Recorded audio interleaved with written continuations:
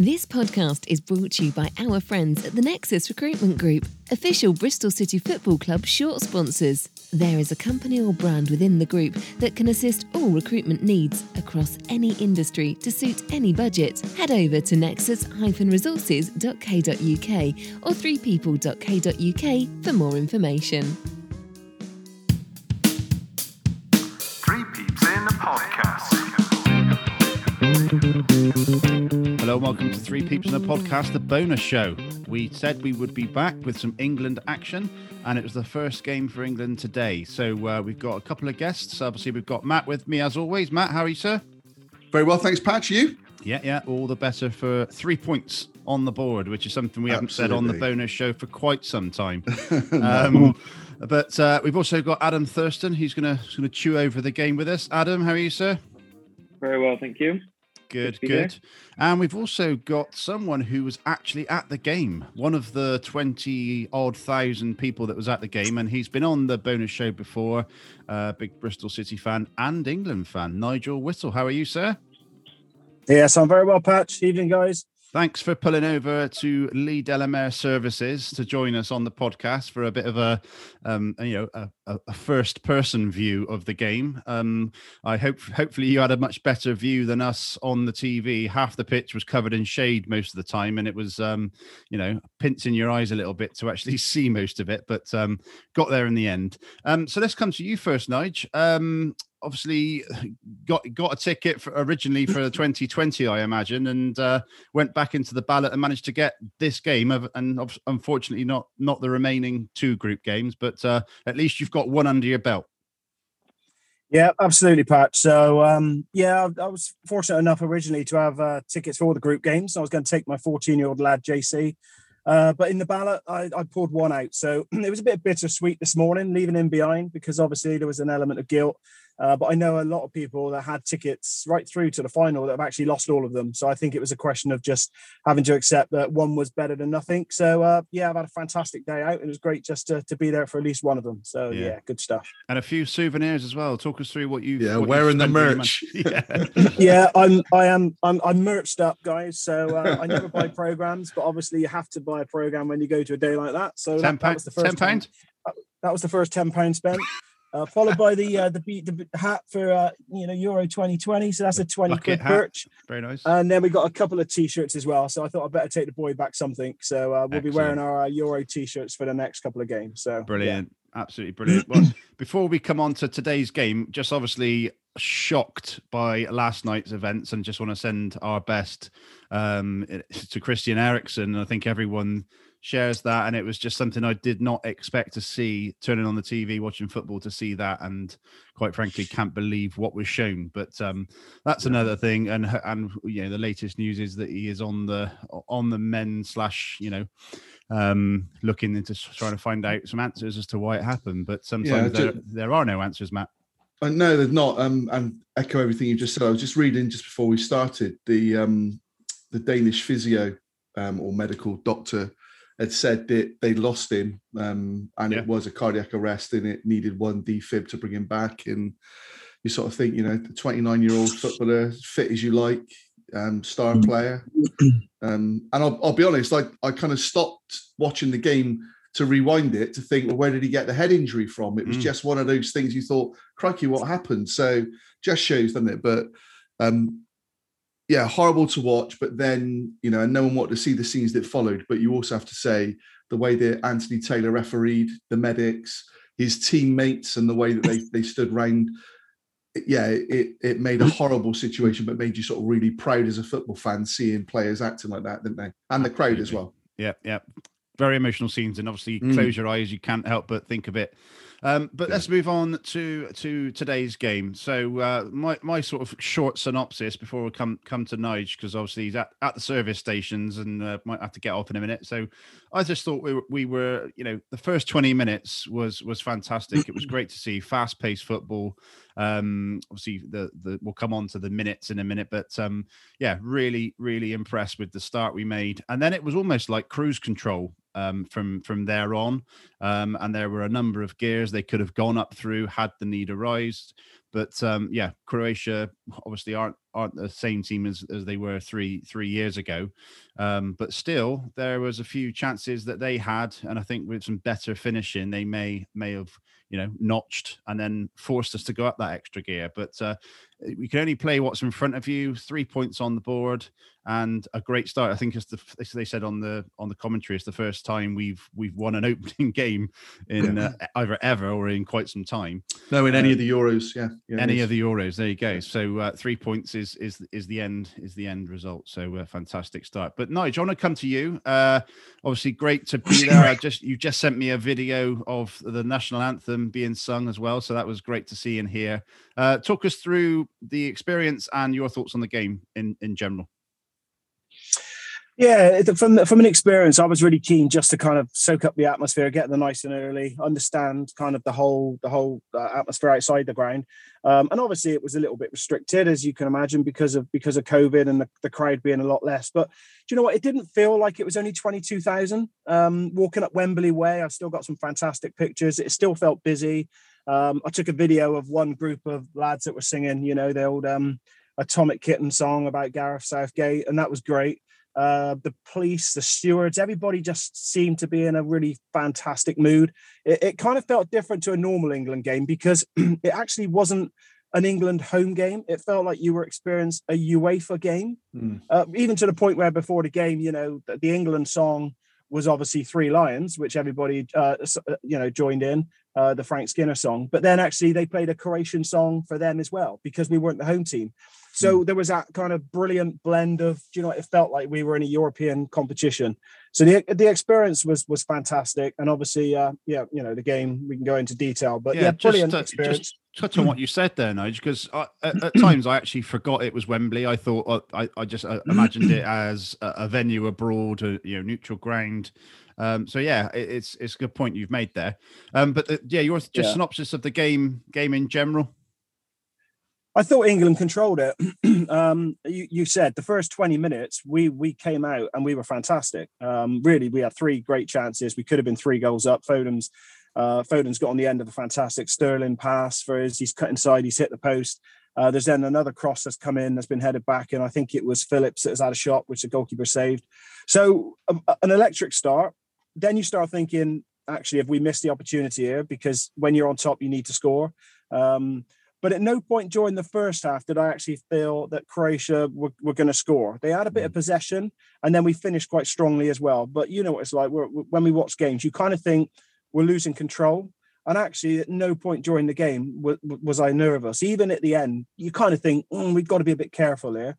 But I actually think England controlled it. Apart from the last 10 minutes when I think we were a bit cheap with possession, I think England controlled the game. It was a fantastic start. Brilliant start. Lovely. Awesome.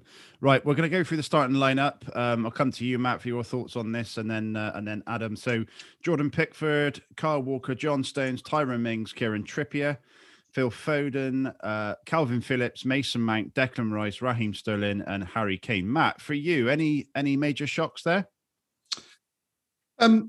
Probably not major shocks. I was disappointed Grealish wasn't in the starting lineup because I think he's been a standout player in the friendlies. I guess a lot of the talk was of Trippier being preferred as a left back when obviously he's a right back. Something that I kind of called out on Twitter myself. But when you hear Gareth Southgate's explanation for it and the fact that he wanted sort of a leader at the back there, he wanted someone who was going to talk, you could absolutely understand it. And I think he was brilliant, Trippier. I think the other probably talking point was Raheem Sterling, because his form hasn't been good of late. And, I think people were thinking that Grealish might have come in there, Sancho. And again, he shut a lot of people up. So you have to say that Southgate got it absolutely spot on. I suppose there was one other one that Calvin Phillips and whether Henderson played, but I think Henderson's lack of match sort of practice with Liverpool probably warranted why he didn't. And again, he got it absolutely spot on. Yeah, we'll come on to Calvin Phillips shortly and a new society that's going to be set up. But Adam, coming to you, obviously England off the back of a number of wins and the form going into the game. Any shocks for you in the team? Are you happy with the team selection formation? I think it was the same for everyone, wasn't it? I think we were all surprised. It was kind of the main question marks were coming from the defence. I think everyone was worried about Tyrone Mings. Being a Yate boy, I've got a lot of confidence in him. And yeah, he was awesome. To be honest, I think every player, and I think as kind of you alluded to at the start, you can only play what's in front of you. And we were pretty much faultless, I thought. We weren't special, but as again, we've alluded to, Croatia weren't up to much. They're not the team that they were 3 years ago. I think going back to Calvin Phillips, I thought he was just unplayable, really. And he's almost put himself as a contender as a starter for the future games too. I think he will be starting the remainder of the games. Like he was just very, very good, very strong. And I think they said that he was the first Leeds player to play for England at a tournament since the 60s or something, which is something pretty cool. But yeah, as I say, you can only play what's in front of you, but we were pretty much faultless today. So really, really pleased. Absolutely brilliant. Okay, so let's go through the minutes in traditional Bristol City bonus show style. So on the 5th minute, Foden hits the post. It was a patient build-up, bent left-footed, just didn't have enough whip, but he was played in by Sterling really well. And, you know, all the talk's been about Foden going into the game with his special haircut and tribute to Gaza and all of that.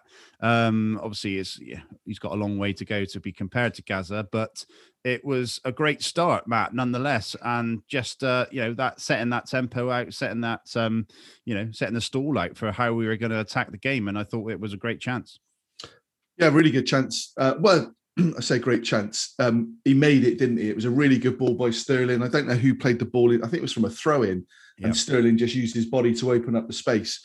Did really well. I actually thought when I watched it in sort of real time that he kind of overhit it, but he didn't. Foden just decided to take it the way he did, came back inside, and then when you watch the replay, I mean, he just hit an absolutely sweet shot. The keeper dived really after it and hit the post.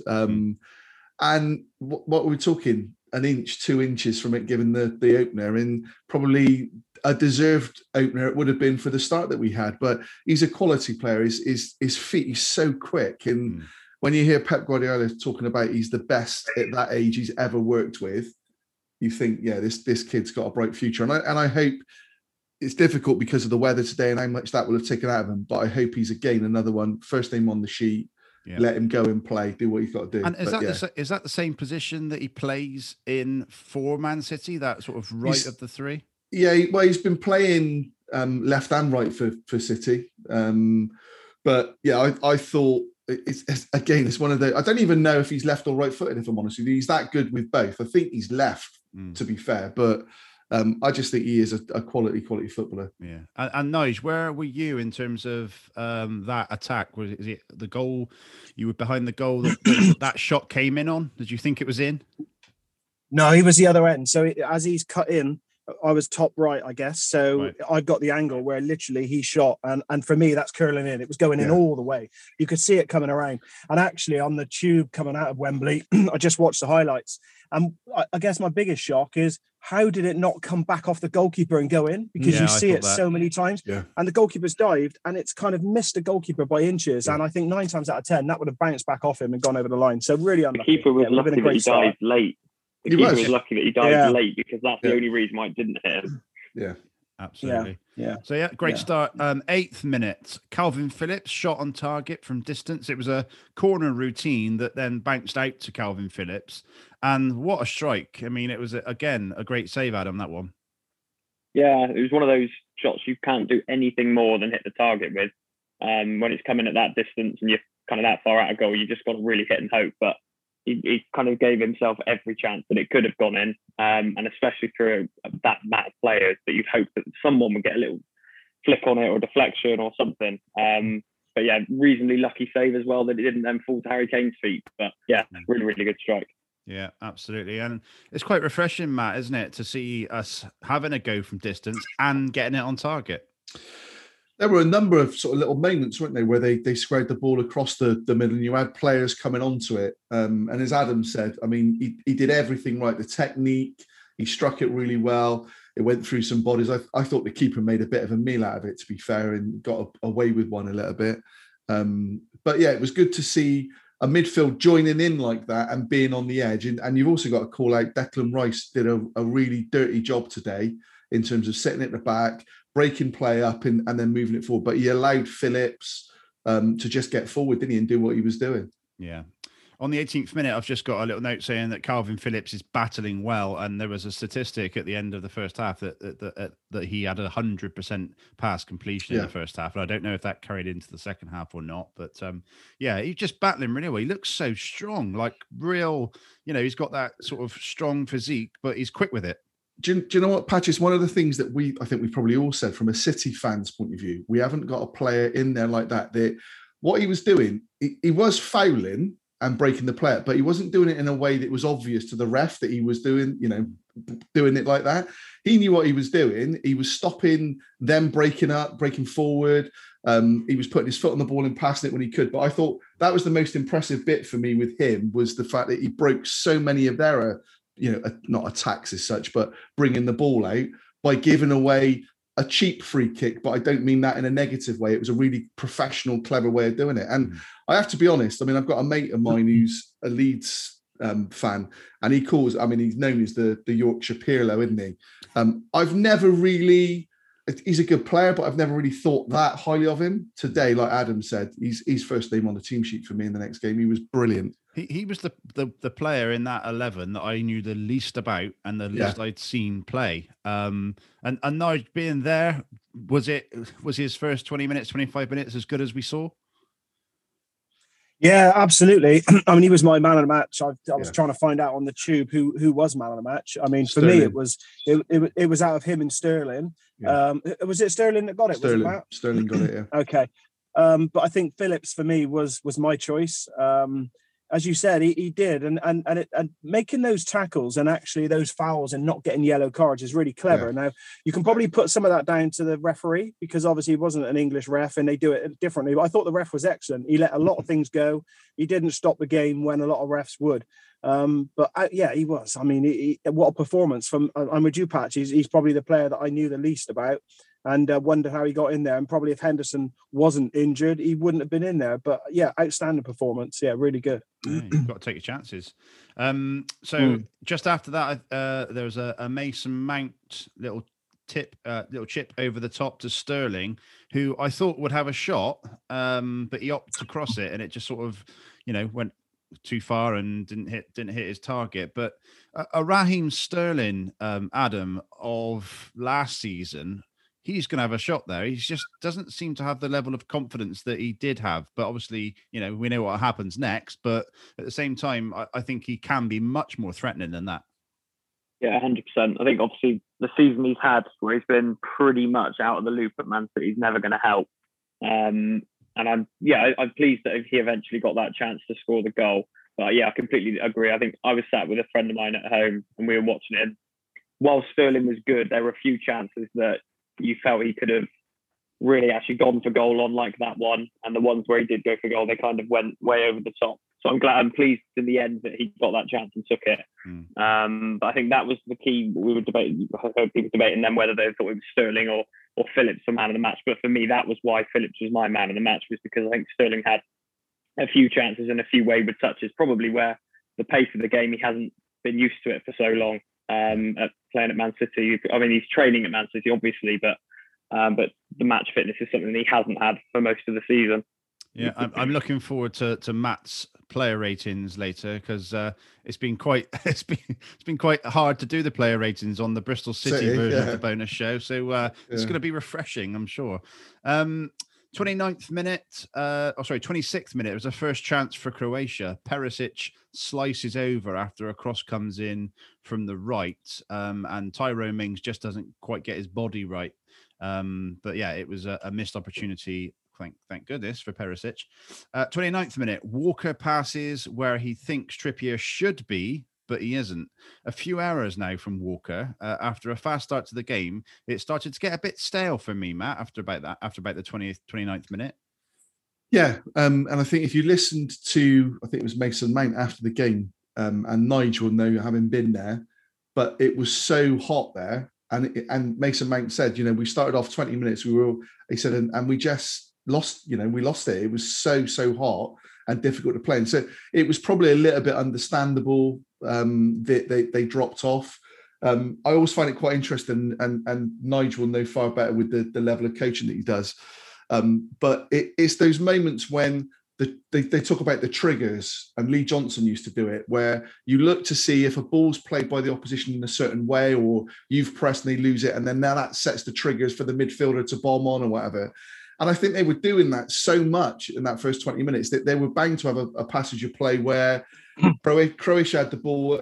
I think I saw a Jose Mourinho tweet, and he was saying they had the ball but didn't really do anything with it. And I think that was the case. England allowed them to have it, but knew that they weren't really going to threaten them. So, yeah, I think it was understandable that we dropped off in the sort of latter periods of that first 45. But that incident in isolation, you pass the feet. You don't pass where you want the player to be. He just had that 10 minutes, didn't he, Carl Walker, where he just couldn't sort of do anything right, really.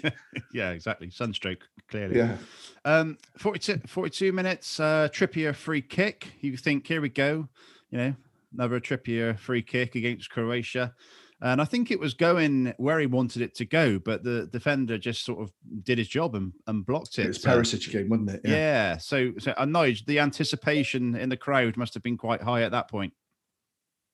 Yeah, it was. Yeah, it looked a good position, didn't it? I must admit, when Trippier stepped up, I kind of thought, is he going to do this two times in a row against Croatia? And I had my doubts. So I was hoping somebody else was going to have a go. And obviously Mason Mount had a go in the second half, didn't he? Which was a bit closer. But as you said, it was on target. The wall's done his job at the end of the day. Yeah. Isn't it funny now, Patch, with those free kicks, though? It almost seems every team now has that player led on the floor behind. I was there. I didn't notice. Yeah. And actually, how many games have we seen where you have scored with the ball going through the wall low? I mean, you might see a couple a season, but it's not like it's a regular occurrence. But it seems as though now everybody's doing that, getting someone led on the floor, isn't it? Yeah. I think they're just. I was always taught as a kid never to jump in the wall. But with that person now lying on the floor, it gives them the freedom to do it. And that's why Perisic did his job. Yeah, no, you're right. Yeah. Well, I think it goes back to what you said, Matt, about the heat. They're just taking it in turns. Yes. Who gets to lie down for this one? Yeah. 45th minute, there was a shout out for Yate Town from Guy Mowbray for Tyrone Mings. And Adam, could you hear the cheering from Yate Town, watching the game? I couldn't hear it from Lodge Road behind me, no. Yeah, so I played for Yate Town for years when I was younger, and I think he was probably, I don't actually know how old he is, to be honest. He would have been a few year groups above. But yeah, what a journey he had from Yate.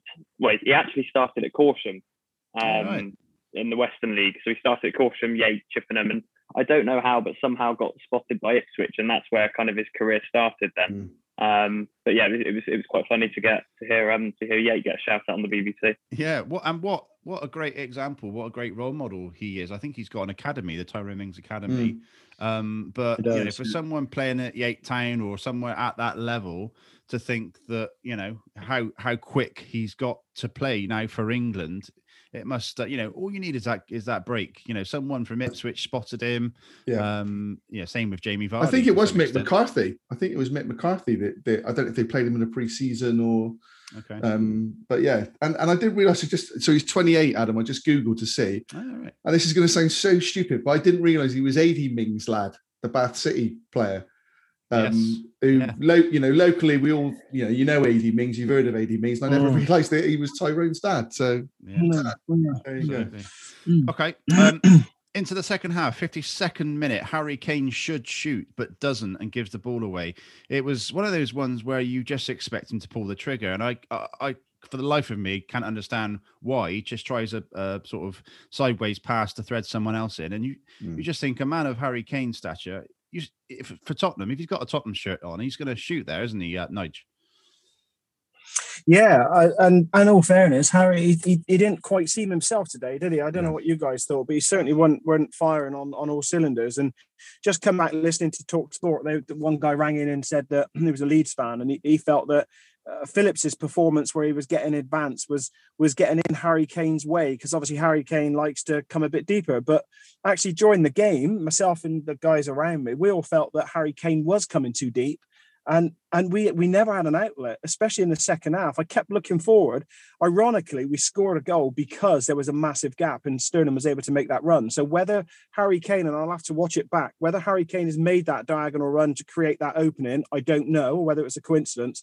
But for me, Harry Kane was far too deep, coming into a 10 position, and we had absolutely no outlet up top whatsoever. And I think that's why we naturally then started to sit back a bit deeper, because we had nowhere to go. I said this on Twitter after the last friendly, that I don't like it when he comes too deep, and a few people sort of jumped on it and said, "Yeah, but that's what he does, and that's his game." But if he's in there as a lone striker, you want him to be up the top, receiving the ball and scoring the goals, not coming deep to do a defense splitting pass. Because Rooney started doing that towards the end of his career, didn't he? Yeah, and in a 4-2-3-1, he's the top person. He's got to be up there. Yes. And you're using your wingers to obviously rotate either side, come in and out, diagonal runs and things. But yeah, when you come deep, unfortunately, then you're just too many players in midfield and no outlet ball whatsoever. In a 2, you can come short, and obviously you've still got your 9 in behind you or your 10 in behind you, and you can actually come check edge of the box, play a little 1-2 combination. But yeah, I felt that for me today, he definitely left us very, very light up top. So that's something that I think we need to look at in the next game. He seemed to be lacking energy, didn't he? He just didn't seem the Harry burst Kane of pace over 5 yards didn't seem to be there. No. And who knows, obviously he's a very good friend of Christian Eriksen. That might have been playing on his mind a bit.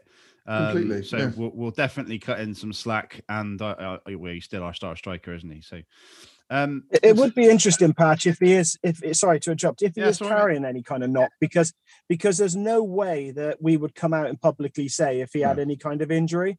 He's too big a player, but we all felt that he was definitely off the pace today. Yeah. And twice he went down. We thought he was either down with cramp or he was down with an injury. He's bashed into the post when he had a chance towards the end, and he's hurt his ribs. So yeah, watch this space, because it wouldn't surprise me if something comes out that he's perhaps carrying some kind of knock. He definitely wasn't himself today, for sure. Okay, right. 57th minute, we get the breakthrough, 1-0. It was Walker to Phillips. And Sterling runs into space, as we just said. The space was created by Harry Kane coming deep, and Sterling still had plenty to do. And I actually thought he'd left it too long to get his shot away, but obviously he does, slots it home really well under pressure. Adam. Yeah, and I think it was similar to the point I made earlier. I think I agree with you. He did take that slightly too long, and it kind of did go through the keeper and the defender. It was a good, composed finish, I suppose, but a little bit of luck involved as well. But I think the thing that I actually missed, and I read a tweet afterwards earlier, and this might not be completely correct, but I saw a tweet to say that before the goal there were 17 England passes that kind of led up to that goal. So that'll be interesting to watch back, because I've only seen kind of the instant replays, which just kind of show the goal, but goes back to Calvin Phillips again, doesn't it? It was his work to put the ball, to kind of get it under control, put it through to Sterling. And then, obviously he got his goal, which was good for him, because we know what the press are like with the likes of Raheem. So they'll have to kind of swallow their tongue when they're putting the articles out tomorrow. I'll find something, I'm sure. And Matt, I think this is a good time to launch the Appreciation Society with the pass.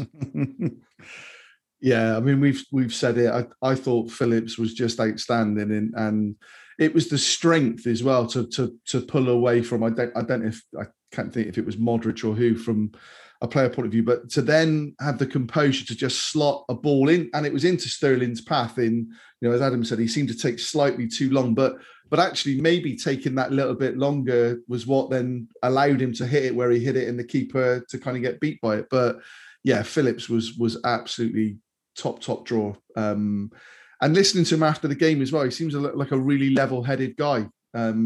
Sort of said he really enjoyed it, and it was great that people were speaking about his performance. But I thought he was clearly man of the match. I thought it was that good a performance that I didn't think anyone came close to him, if I'm honest. Yeah, okay. We'll come on to the ratings in a bit, but I agree with you. 61st minute, Kane starting to drift deeper. I've written here. Showing more purpose, though, and Mount gets into the byline, crosses, and Kane gets into the box, and there's a coming together with defender, keeper, post, all sorts going on. But you think that's definitely 2-0 there, Nigel? Yeah, absolutely. And again, I watched that one back on the highlights on the tube, and it looks as if he was going to get there.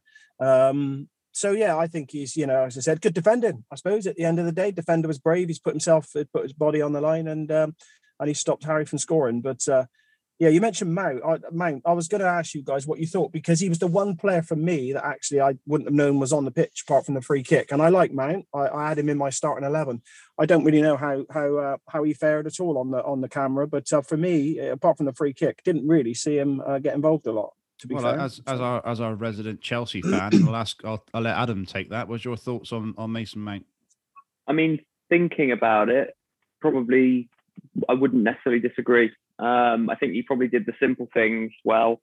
I don't think he stood out, certainly. I think he was kind of more on the left-hand side, wasn't he? And Foden looked really good on the right. And obviously Phillips stole the show in the middle, as well as Rice kind of hanging back as well. I think almost the spine of the team today, I think, agreed, apart from potentially Harry Kane, who was off of it a little bit, was kind of where the game stood out. I think we probably struggled towards the right and the left, like we mentioned Kyle Walker a little bit. But yeah, I don't disagree. I don't think Mason Mount stood out as a top performer, but I think he's still got to be in the starting 11 for the remaining group games, though, in my view. I think he'll come good. It's funny for me. I thought he was excellent. And actually, for all the reasons you just said, Adam, doing the simple stuff, I thought there were passages of play on the left-hand side with him, Trippier and Sterling, where a number of times he played a lovely little ball in. He played one ball over the top, a little clipped ball for Sterling, that Sterling didn't take. That was a ball from Mount. And funny enough, I had not an argument, but I spoke to my brother-in-law after the game, and I was saying Sterling got man of the match, and he was saying, "You're joking, he wouldn't even be in my starting lineup next game." Phil Foden was by far and away man of the match. And actually, I thought Foden had the shot, did another piece of brilliant skill where he brought the ball down, but didn't actually do very much else, I didn't think. And I thought Mount gave more to the game than Foden did. That's why I asked you the question about it's interesting what people think, isn't it? Yeah, that's why interesting I asked you the question about where he plays for Man City more often, because I just thought he was a little bit wasted where he was. He just seemed to be sort of too wide, drifting out of the game a little bit. I know he's not a striker, but I'd like to see him a little bit more central, personally, if he's going to affect the game. I'm not sure we got the ball to him enough, though, Patch. And I think we've said that at times with City as well, watching him. Those first few minutes, he seemed to have his fullback on toast, and then we stopped getting the ball out to him, or perhaps they closed the space down a little bit. But yeah, I didn't think he did an awful lot, if I'm honest. Well, the next thing I've got written here, it was a driving run forward from Mason Mount that wins a free kick in a dangerous position on the edge of the box, almost in the penalty box. And Mount then does take that free kick, and it is a great effort, Nigel. Yeah, it was. Literally, I think it was probably just inches, wasn't it, over the top? Sort of, he's curled it around and gone for the opposite side. Everybody naturally thought he was going to curl it in the top right, and he's gone for the top left. So yeah, it was a good effort. Obviously, I think you always really want to see any free kicks, penalties on target. That's always the priority. So I suppose the fact it's not on target, you'd have to say it's a bit disappointing, but it was. It probably looked a bit better than Trippier's attempt. But as I said, Trippier's attempt probably was on target, and top bins had the Wall not done their job. So, yeah, it's good effort. So 70th minute, it was a bit of a shock for me when Foden came off. But obviously when you've got Rashford on the bench, it's a position that is going to be slightly more attacking, slightly more forward thinking. With Harry Kane dropping, gives opportunity for Rashford to be the striker. Your thoughts on that one, Matt? That substitution? I was surprised because, again, going back to Kane, the change for me would have been Kane, and whether that was Rashford or Calvert-Lewin, but that would have been the first one I made. As I said, I didn't think Foden saw enough of the ball and had enough influence, if you like, to have warranted, me sort of saying when that change was made, what's he doing kind of scenario. I could understand why he did it. So, and Rashford is, he was captain last game, scored, probably considered himself slightly unlucky not to start. But yeah, it's great strength and depth in it if you can bring a player like him on, especially in sort of heat of today. Absolutely. 74th minute, Tyrone Mings heads the ball back into Sterling's path, and I think his shot's still rising. Did that one hit you, Nige? Close. It was pretty close. And just on the whole Sterling thing, because I had Sterling in my starting 11. I posted it on Facebook a week ago, and I think that I think too many fans are too quickly to write players off and actually just go for someone because they're the new sexy name, whether it's like Sancho or Bellingham. I think as a coach, you've got to trust and respect and have some loyalty. But there's not enough loyalty in football, and you only have to go back a year and the qualifiers. And Sterling was unplayable. There were games during the qualifiers. There were him, Kane was just completely unplayable. And I'm chuffed to bits that Sterling scored the winner. And I posted straight away, and Matt would have seen it. I stuck it straight on Facebook. I think you liked it, Matt. As soon as he scored, I posted the celebrations in the crowd and said, all the Sterling haters, ... oops. And of course, I'm feeling quite smug at that point. And then 10 minutes later, when he blasts one over the bar and it is still rising, I'm thinking, I think I might be in for a little bit of bit of banter coming back my way now. But I saw your banter, Matt, with Tony Wilkins, telling him to stick to selling. Yeah, Tony Wilkins. Well, it's funny. Another kiddie that I went to school with had literally just posted something along the lines of, what is Sterling doing on the pitch? Can anyone explain, as he scores? And I'd seen it and I dropped him a note back going, yeah, well done. Good timing, Mark. And he deleted the post. But because I'd already seen it, I messaged him and said, and then Tony Wilkins was sort of saying, about, got to get Sterling off and Trippier and bring on Shaw. I don't know if it was Rashford. He said, no, Grealish, I think he said.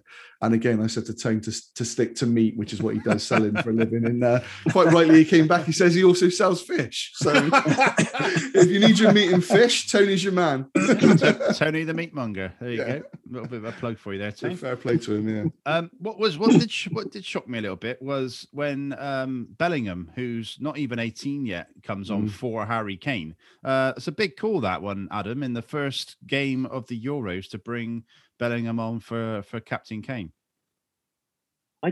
I don't know if it is.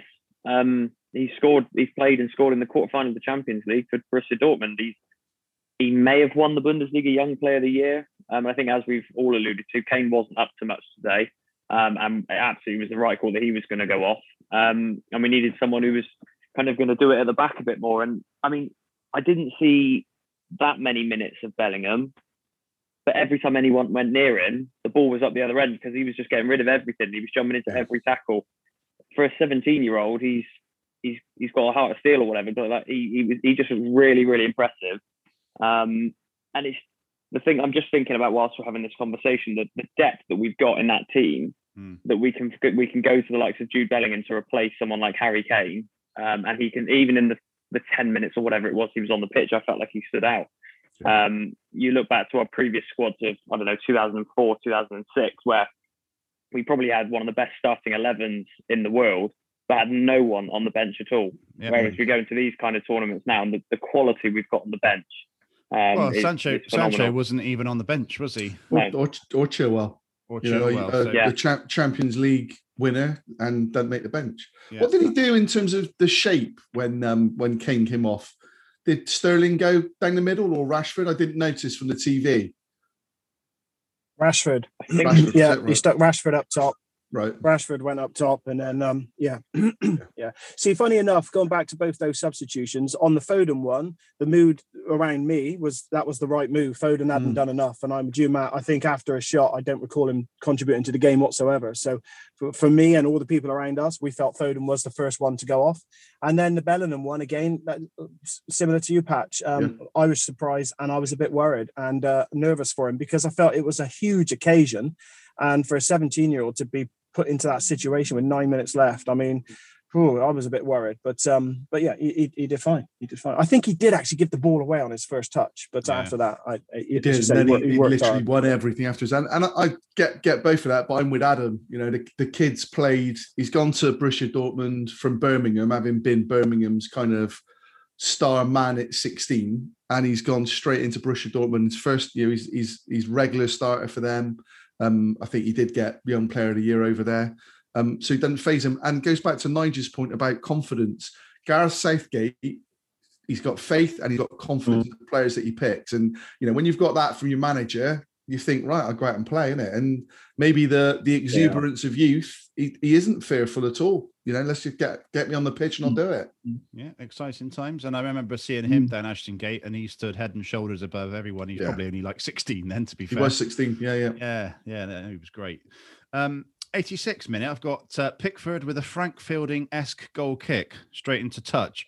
Did you see that one? He does it a couple of times. Don't start me on that. Go on, Nige, have a start on that. Honestly, I could not believe a goalkeeper of that quality. His distribution today was diabolical. He had a cracking pass in the first half, actually, when he almost set, I think it was Foden free. But his second half, that wasn't the only one pass. I think there were 3 in a row when he's put it out to touch. And he was fuming with himself after every single time. You'd see him jumping up and down, sort of, and shaking around, twisting. So he knew. But for a goalkeeper of international standard, and that was just when we needed to keep hold of the ball, and playing the goal kick the way he was always trying to hit that left-hand side.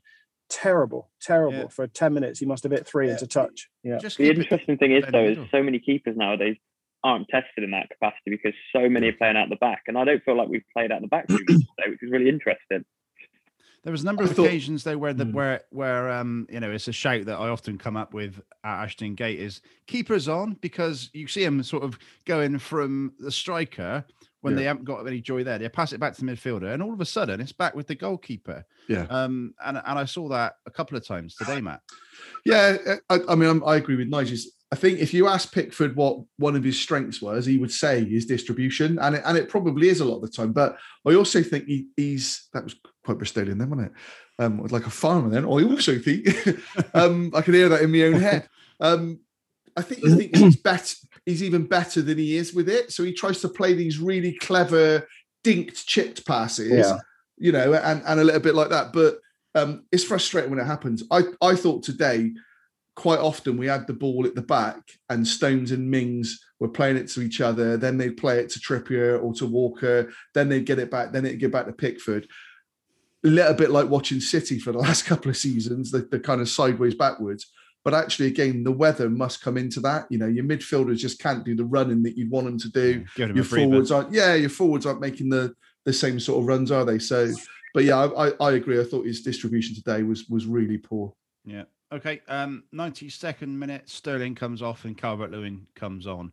Obviously, the game was then over, but there were spells in that last sort of 10, 15 minutes where, as an England fan, as a City fan, you just think, yeah, going to get an equaliser here, aren't they? It was starting to get a little bit nervy. How was it in the stadium, Nige? Yeah, honestly, it wasn't, and that is a surprise. I agree. I mean, there's always that feeling because it's England, and you think something bad's going to happen. There's going to be a mistake or something. Stones is going to do one of his back passes, but it didn't. There wasn't a threat. I think the only threat that really Croatia caused was they did probably get down the right-hand side during the game a few too many times and got crosses in. But other than that, they really didn't look like they were going to score. Modric had a couple of long-range efforts. But no, I can honestly say there was no nerves around us. It all felt fairly calm and composed, to be honest with you, which is good. Brilliant. So yeah, 3 points on the board. I asked Rob, who's our halftime usual summariser for the Bristol City games, just to give me his thoughts. But very cagey, need a moment of inspiration, and we got it. Deserved the win. Game plan executed perfectly, but I would have brought Grealish on at 75 minutes to win free kicks and take some time out of the game. So yeah, don't disagree with that. So thanks to Rob for that. Right, Matt, let's come on to the player ratings and how this works for people who haven't listened before. 6 is the expected performance level. Obviously, anything above that is above. So, Matt, talk it through. And Nige, Adam, if you disagree, chip in and challenge. Go for you, Matt. Yeah. So Pickford, I've gone 6. So everything I've just said about his distribution, but I actually thought he looked really solid with anything that came his way. There were a couple of moments in the second half in particular where he came and sort of caught the ball when it was just about to bounce around. There was one slight moment where Kyle Walker let the ball come across him and shielded it. And I don't know if it was Rio Ferdinand said, yeah, he always knew where Perisic was there. He absolutely didn't, because he came behind him the other side, and it was just the way that Walker was. But I thought Pickford did everything he could have been asked to do from a goalkeeping point of view. Arguably, you could knock him down to 5 because of his distribution, but I think it'd be a bit harsh. I've gone 6 for him. Kyle Walker, again, we've said it, haven't we, about the opposition. I thought Perisic got in on him a couple of times during the game, but in the main, I thought he was pretty reliable. His distribution wasn't great, but again, I'm going to give him a 6 because I thought he was okay. Arguably, again, he might be one. I wouldn't disagree if someone gave him a 5. I don't think he was superb, but I thought he was okay. I would have knocked him down, Matt, for the passes in the first half. Because, because you mentioned the one when he played out. But just before that, he tried a bit of a diag and went straight to a Croatian midfielder. So he actually, like you said, he had a 5-minute spell when it all seemed to go wrong for him. So I think, I'd probably knock him down one. I wouldn't disagree with that. There's a lot of competition for his place as well, isn't there? Yeah. Stones, I've gone 6. I thought he was comfortable. Again, though, because of the opposition. So he did what he had to do. He went down with cramp, didn't he, with about 20 minutes to go, which I thought was slightly strange, really, for the football that he's played. But I guess, again, in the heat, that's going to take its toll. So, 6 for him. Tyrone Mings, I'm not necessarily saying was lots better than him, but I do think Tyrone Mings was probably one of the players that fans were nervous about and thought, with Harry Maguire not being in, he didn't have the best couple of friendlies recently. I think he's one of those players that is always liable to potentially make a mistake. But I thought he was really, really solid today and did everything that could have been asked of him. He tied it up really well. So I've gone 7 for him. For Tyrone. I was prepared to challenge if it wasn't a 7 on that one. There you go. Yeah. He was a real presence. Me too. And I'll tell you, Matt, I'd go as far as saying an 8. He was outstanding, because I was just as nervous as you. I actually, when I picked the team, I put Ben White in ahead of him just because I didn't trust Mings at all. But the mood in the stadium, he was fantastic. And actually, I saw a stat coming home on the tube. In the first half, he completed the most passes, 100% tackle rate, and everything else. His stats were perfect. So he was outstanding today. I wouldn't argue going the other way with an 8. I thought, especially, I don't know how much the players take the media into account and whether they do on Twitter or whatever, but he knows himself he wasn't great in the friendlies, so he must have been a little bit nervous. And as Adam said, you're talking about a kid from Yate who's playing in his first European Championship. So fair play to him. Do we go 8 then, or do we go 7? No, we'll go 8. Let's go 8. Yeah. Okay. We're Bristolian. Let's go 8. Well done. Yeah. Kieran Trippier. I have to say, as I said at the start, I would have gone Shaw or Chilwell. I probably would have gone Shaw, but that's my Man United bias. And I wouldn't have argued if Chilwell had gone in there. And Trippier probably would have been my third choice out of those 3 to play at left back.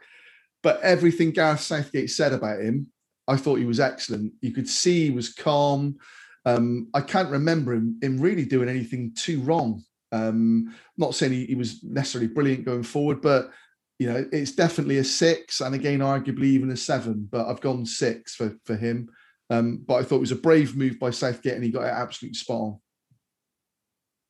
Okay. Apparently, again, I've heard just talking the ground that the reason Southgate has gone for Trippier is because he felt the threat from Croatia was their 2 wide guys, and he wanted defenders to defend rather than, if it was a Chilwell, he would have been bombing forward and he would have left us exposed. And Shaw, so by playing Sterling, and Shaw as well, they both would have been 2 attacking. So don't be surprised to see a change in the Scotland game. I think the theory is that Southgate has picked his teams for all 3 group games, and today was very specific. Today was all about defending the 7 and the 11 from Croatia. So I think that's why Trippier got it spot on, didn't he? He got it spot on.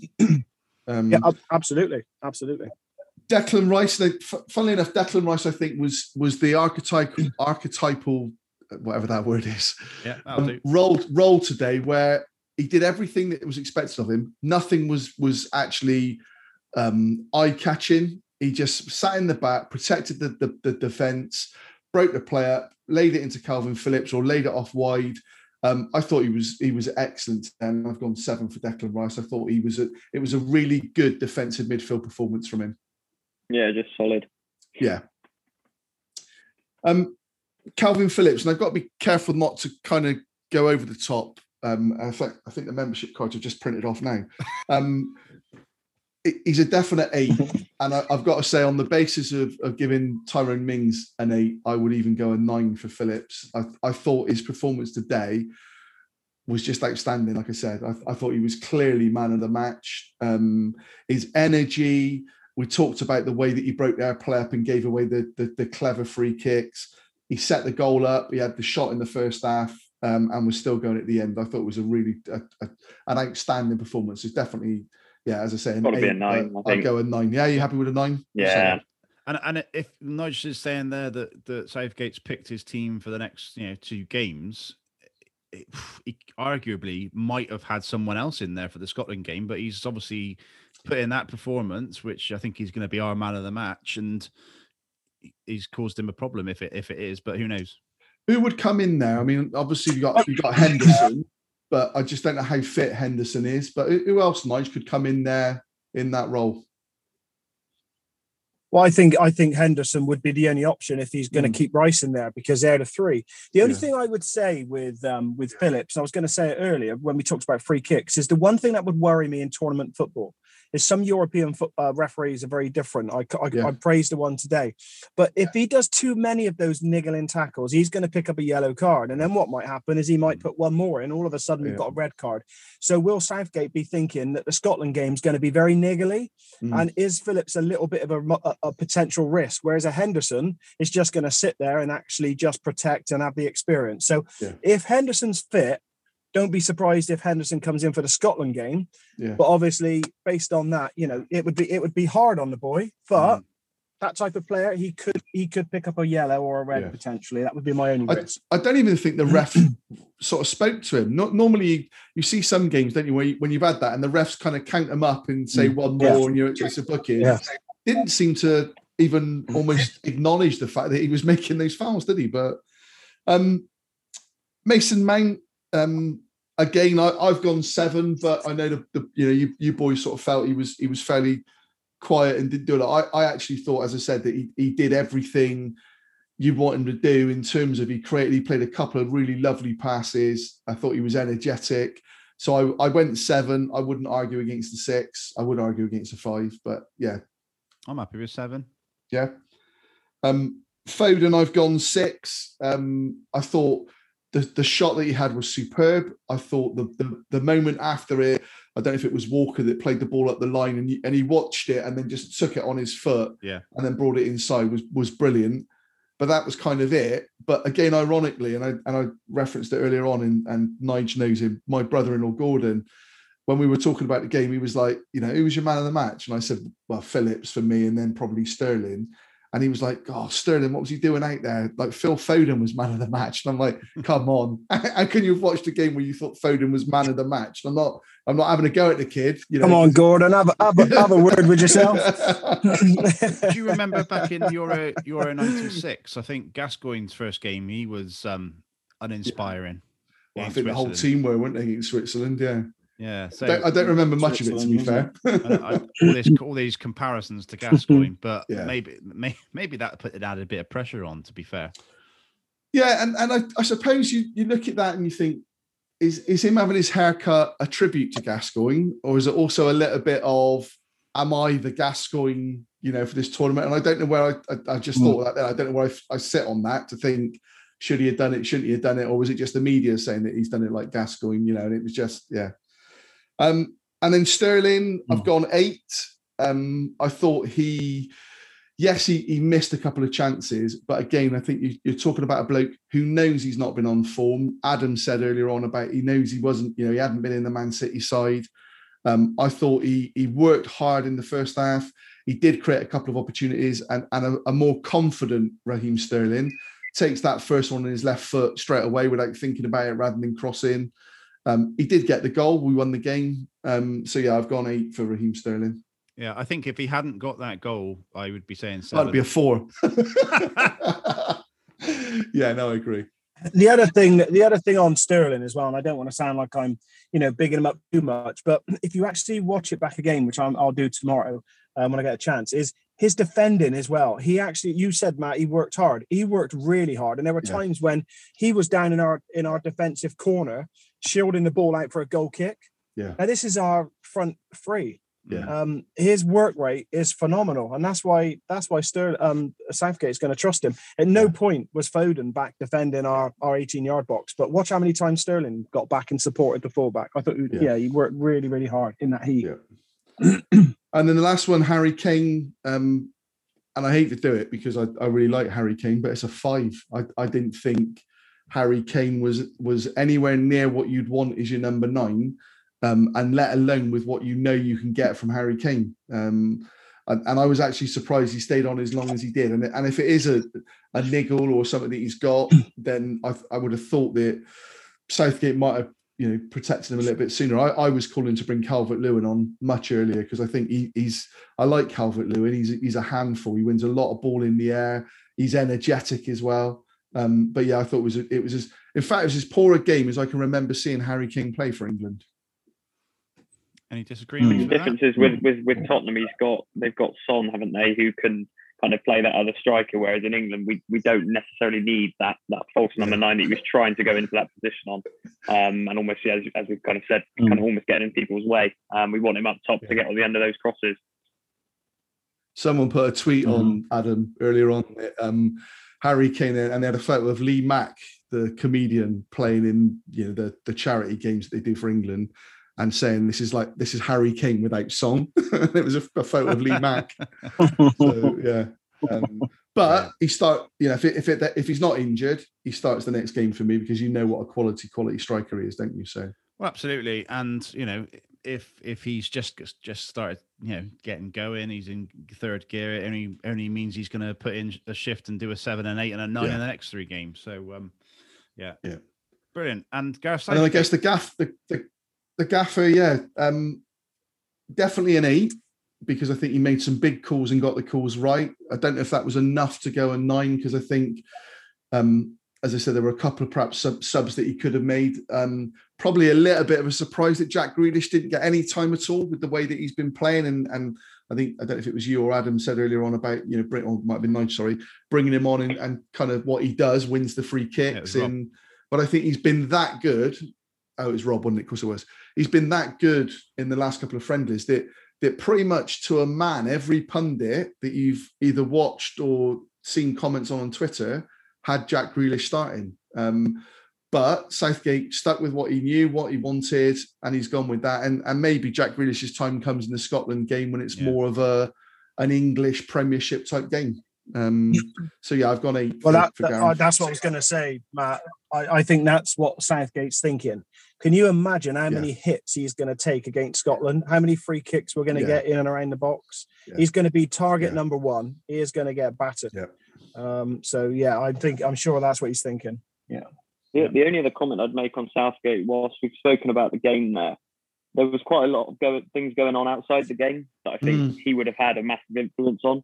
I think you talk about the media, you talk about what happened with Christian Eriksen yesterday, you talk about the players taking the knee. He's probably had a lot to deal with the players for the last 24, 48 hours, and he's still, Southgate, he's still that calm bloke, probably in the dressing room that they all respect. So I think in that sense, he's probably done a really, really good job today. That's a great shout, Adam. Yeah, absolutely. And anyone who can wear a anyone who can wear a full suit in that heat as well, he's doing really well. Struggling in a t-shirt. Brilliant. Okay, so yeah, great ratings there. And to be clear, man of the match, Calvin Phillips. Yeah. Yes. Yeah. Yeah. Excellent. And we're doing a range of baseball hats and the little drink thermos type flasks. 40 quid each. Yeah. Brilliant. Okay. So next game is Scotland. As sort of Nigel alluded to, we may see a slightly different team in that one. And yeah, great if Jack Grealish comes in, but maybe who does he come in for? I guess is, Mount or Foden, I guess. I don't see how you can drop Calvin Phillips after a performance like that. So it'd be interesting to see any more changes at the back potentially as well. But end of the day, 3 points, which we haven't had before in the Euros, and a great start. Just touch on the rest of the games. Have you guys enjoyed the game so far? I think I've watched every game and really got into it. It just makes such a difference, doesn't it, with the crowd? Even though there's only X percentage capacity there, but it just makes me want to watch it even more, Matt. Yeah, it's the Euro Championships, isn't it? You've got to watch every game. I mean, even to say I was watching Austria, North Macedonia, is like, really? But yeah, it's you want to watch as much as you can, don't you? So I'll be taking my lunch break tomorrow during the Scotland game. Which game have you? I've got a meeting in the second half. Adam, which game have you enjoyed most so far? Obviously, England aside. Well, we went to Walkabout in Bristol to watch the opening game, the Italy game, and Italy looked, whilst Turkey looked horrendous, Italy looked very, very good. But the only trouble I've got is I had tickets for 3 games and UEFA took all 3 away from me, so I'm struggling to watch it in a happy way at the moment. But I've got one interesting stat, just because we were talking about the North Macedonia game just now. When I was watching and I was kind of on Twitter in the background, I read a stat that the striker for North Macedonia, I can't remember his name, who's 30, him. He played against David Seaman when England at some point played against Macedonia. So that's how old he is, and kind of I thought that was really interesting. Brilliant. No, it is. Yeah, exactly. And it's just one of those sort of things where you just watch every game that you can, really, isn't it, Matt? Just on, absolutely. Just on last night, Patch, do you think UEFA should have taken that decision out of the players' hands? Because I personally don't know how Denmark were able to play that second half. And, you can talk about they wanted to win it for him. But how are you mentally prepared and that not affecting you for that performance? And I just felt UEFA should have stepped in and said, no, that one's going to be rearranged, replayed, 2 days time or whatever. Because, all right, by all accounts, and I don't know how true it was, he FaceTimed the team during that break to sort of say he wanted them to go out and win it for him. But I just felt UEFA should have made that decision. Well, not only that, for 90 minutes, they've played 45 minutes and they're not doing anything. I imagine they were sort of, running around in the changing room or whatever, keeping warm. But mentally, physically, it's a great shout. If he hadn't have had that call and he was still, in limbo, who knows what would have happened? It would never have happened without the FaceTime call, though, would it? I think no. I coming from someone who has played, I would have wanted to. I completely get your point that UEFA should potentially have taken it out of their hands, but I think at the end of the day that all of the players would have been of the same opinion. I think without that FaceTime call to say I'm good, and apparently he said I'm good, I'm feeling okay, literally go and play the rest of the game. I would have struggled to then turn around to the ref and say I'm not ready to play. I feel gutted for the players though to actually have gone and played and not done it for him and won. I think you could tell though because they really weren't up to it. No, well, you can tell by the penalty. The penalty. Yeah, and that's what I mean, Adam. I think that's why UEFA should have taken that out of their hands because they were absolutely always going to want to play for him, and I just felt it was actually slightly unfair. I'd also say you've got to say Finland as well. Great credit to them because obviously they were affected by it. I mean, I was in tears watching it on TV, let alone what they were like. Yeah. But for them to applaud then the Danish team as they came back on the pitch, it showed, didn't it? Just what a fabulous game it is and why we all love it. But yeah, I was just surprised. I felt UEFA should have said no. We're going to rearrange it or whatever, or give it a draw, or however you want to do it. But yeah, no, it's very, very strange situation. So that's the end of the England chat. So anyone who's listening who's not a Bristol City fan, you feel free to switch off now. But obviously this bonus show is usually Bristol City content. So I watched this morning the 25-minute interview with Nigel Pearson, and I thought it was fantastic. I really loved the informality, the open, honest. I loved it. He was sat there in his skivvies, as he called it. But we did learn that he wants 5 players. We learned that Andy Weimann and Danny Simpson will be resolved in the next week, and I really do hope that Andy Vyman in particular is wrapped up and sorted. And if Danny Simpson is someone who Nigel Pearson is obviously trusts and sees that he's got another good at least season left in him, then obviously him as well. But yeah, all in all, really informal. Great to hear that open and honest conversation. Matt, I'll get your thoughts on it. Any takeaways from you? Yeah, completely echo what you said. I'd also point out the huge scars on both his knees. So obviously shows what he went through. I guess I was slightly disappointed, I think, with the fact that it seems as though Richard Gould is going to be involved in the kind of recruitment element from contracts and things like that. And I just don't know.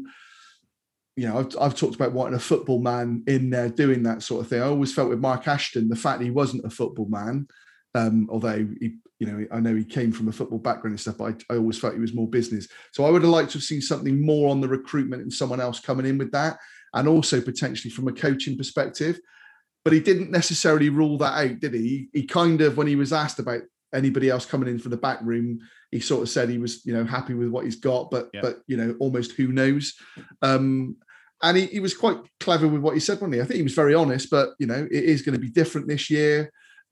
He's got his targets in mind. They're working on them. He wants 5 through the spine. I think he said, didn't he? 2 centre halves, which I think is quite interesting when you consider the Callas sort of scenario at the end of the season. Yeah. A midfielder or 2 midfielders and 1 up top. Someone who can put the ball in the net, as he said. Yeah. Whereas I'd also like to see a bit of width from the team. I think we definitely need, obviously, another right back if Simpson signs or not. Yeah. And potentially left back.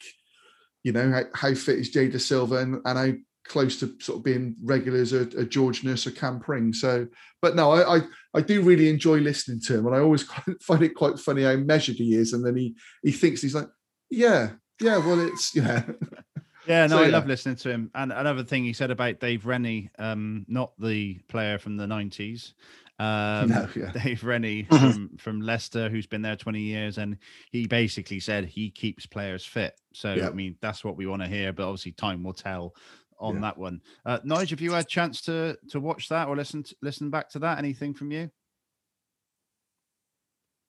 Hold on, I'll just take my England hat off now and go back to my Bristol City hat. Right. Okay. I listened to the first, I think, about 14, 15 minutes, and then I think I had something to do, so I haven't heard it all yet. I'm taking a kind of a bit of a backward step at the moment when it comes to City, I think, because I think it's just such a big job. I think as fans, when last time I was on the podcast, I talked in detail about my views on Mark Ashton, and a lot's gone on since then. So, from my perspective, I think we just got to sit back and let it unfold, because can we honestly think that we're going to bring 5 quality players in and be really successful next season? I don't think so. I think next season is going to be a period of stability. It's just got to be a year of consolidation and then build from there. He said he needs 3 or 4 windows. I have renewed my season ticket, which I was in 2 minds whether I would, but as fans, we always put ourselves through it, don't we? So I'm kind of just going to take a backward step, see how it unfolds, go to the first game, see what happens, and go from there. I'm not going to be, I think lockdown has created too many keyboard warriors, I think, with Twitter and things. And I kind of bit disillusioned just listening to some of our fans, if I'm honest with you, because there's too much criticism. There's too much unknowing what's really going on. We don't know what goes on behind the scenes. We don't know what John Lansdown's doing, what control he had, what control Mark Ashton had, all of those things. So as a fan, let's just hope for the best and look forward to that first game, because being in the stadium today was just amazing. So I just can't wait until that first game when we're back in the Ashton Gate and enjoying football. And then hopefully we can all talk our kind of rubbish after the game, having a beer in the bar instead of getting home and doing it on Twitter. That'd be That's nice, the big thing, I think, for me. Let's let it out in the pub. That'd be brilliant. Let's let it out in the pub. And what you're saying there, obviously, it's a 3-year deal. Let's not expect promotion next season. Let's expect, as you say, for me, it's consolidation. It's a top half finish, because we would have still seen some entertaining football. And even when we lose, we want to see effort and entertainment. And I think if he gets that, then he'll have the lion's share of the fan base on the side, Matt. Yeah, it was interesting that he sort of said that he's looking at players for now and sort of for the future, but for the future in terms of what he wants the club to be. And I took that to mean the likes of a Danny Simpson, and maybe even a couple more of those kind of experienced players that aren't going to be long-term, aren't going to be what we've probably had in the past where you're going to get them in and sell them on for huge profit. I think they're just players to come in that then shapes how he wants this team to be set up. And I'm with both of you. At the end of the day, we and he said it himself, didn't he? We were relegated. If the season goes on another couple of weeks, we're relegated. So as long as we're not struggling and we start to see an improved performance and an improved, passionate Bristol City, that we all want as a club, and as fans we want to see. If we start to see that, then I'll happily take it. But you absolutely know, maybe it's our age. There will be plenty that think we should be challenging for the top 6 and should be looking at promotion. Be realistic, isn't it? Adam, from the outside looking in, I know you follow Bristol City as well as every other club in the Football League and non-league, to be fair. But your thoughts on Pearson and expectations for next season? Yeah, I don't necessarily disagree with what you said around consolidation. I think watching Bristol City kind of in the second half of last season was really, really worrying because you couldn't buy a win. So it will be interesting to see what happens next season. And I've kept very out the loop of kind of everything Football League related, really, for the last 18 months because I've not been able to go to any games or anything like that. I've been solely focused on non-league and particularly local stuff, really. So I've kept very, very out the loop. But I did see the other day that 12,500 season tickets have already been sold. And I just pray for the sake of everyone that those season ticket holders can all go to the stadiums from, August 8th or something, that I guess the season will start. That's kind of all I'm praying for at the moment. I think everyone is at a point where as long as they can go and watch their team on a Saturday afternoon next season, they'll for at least the first few weeks, they'll be happy. I'm sure we'll then get to a point where everyone's moaning again. But I just want the stadiums to be fully open. And there was 22,000 at Wembley today. I just pray that we're not in a position where we're hoping and praying for ballot results. Yeah, fantastic. And Adam, for those people that don't know, is a ground hopper. So how many of the 92 have you got left now? I'll be honest, I don't know. I think I'm at around 87 and I have been for a while because I never managed to get to Salford initially. And since then, a couple have gone up, a couple have gone down. I have done Sutton United, but they're obviously just in the process of ripping up their 3G pitch. So I would like to go back there again.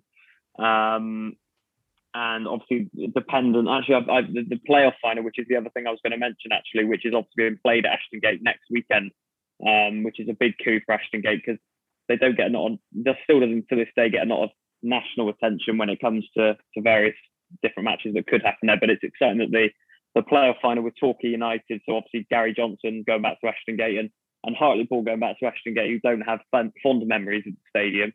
Hopefully they can kind of revenge that game from 2004, I think it was, wasn't it?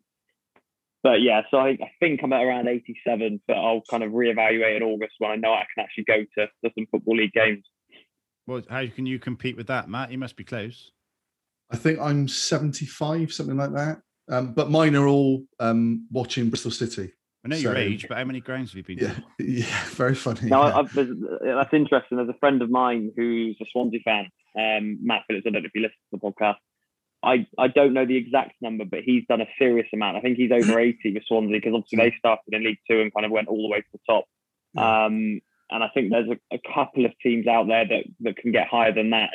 And interestingly, and I'm not going to quote who it was, but there's actually a referee that completed the 92 in refereeing at one point. Oh, right. Again, I can't remember who it was, but that's an interesting stat. Yeah, brilliant. Nice. Do you want to throw a number at us? Are you anywhere near? Yeah, I don't think I've ever sat down, but I'm definitely not as close as Matt. But over the years, I've certainly seen a few. So if I had to throw a number, I'd probably say about 40, 45, I think. Yeah, you'd be surprised. I mean, possibly. I'll do that now. I'll take that away as an action. I'll take that as an action. Next time you're on, yeah. It's taken a minute here.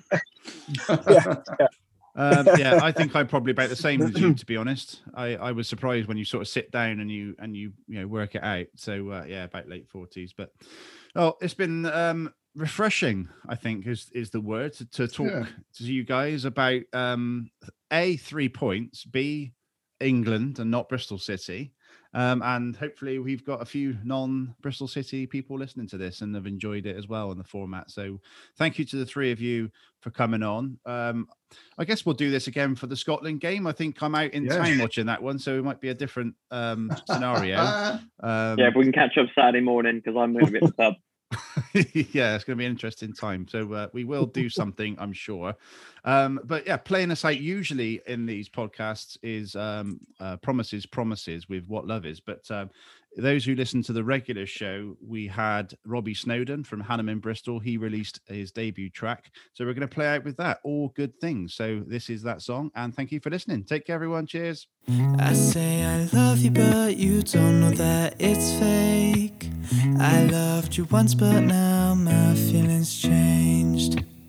Don't know how to say this so your heart doesn't break, but I know I need to tell you face to face. I've been treating you all wrong, and it's been going on for too long. You know I love you, just not in love with you. And I know that I made you blind, cause I don't know whether to listen to my heart or my mind. Cause now I feel like I'm the bad guy.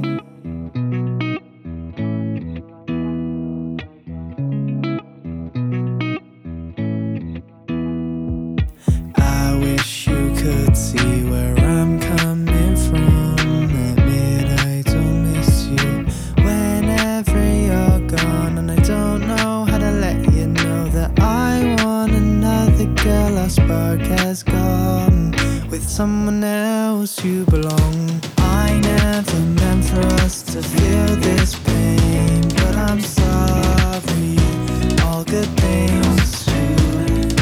I know what we've lost we'll both find again, but I'm sorry, all good things.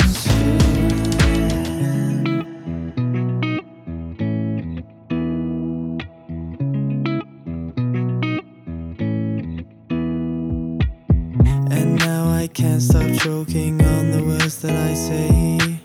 Well, I guess this is the price I have to pay. Wish I could convince myself you're the one that I want, but the truth is my heart just can't be bought.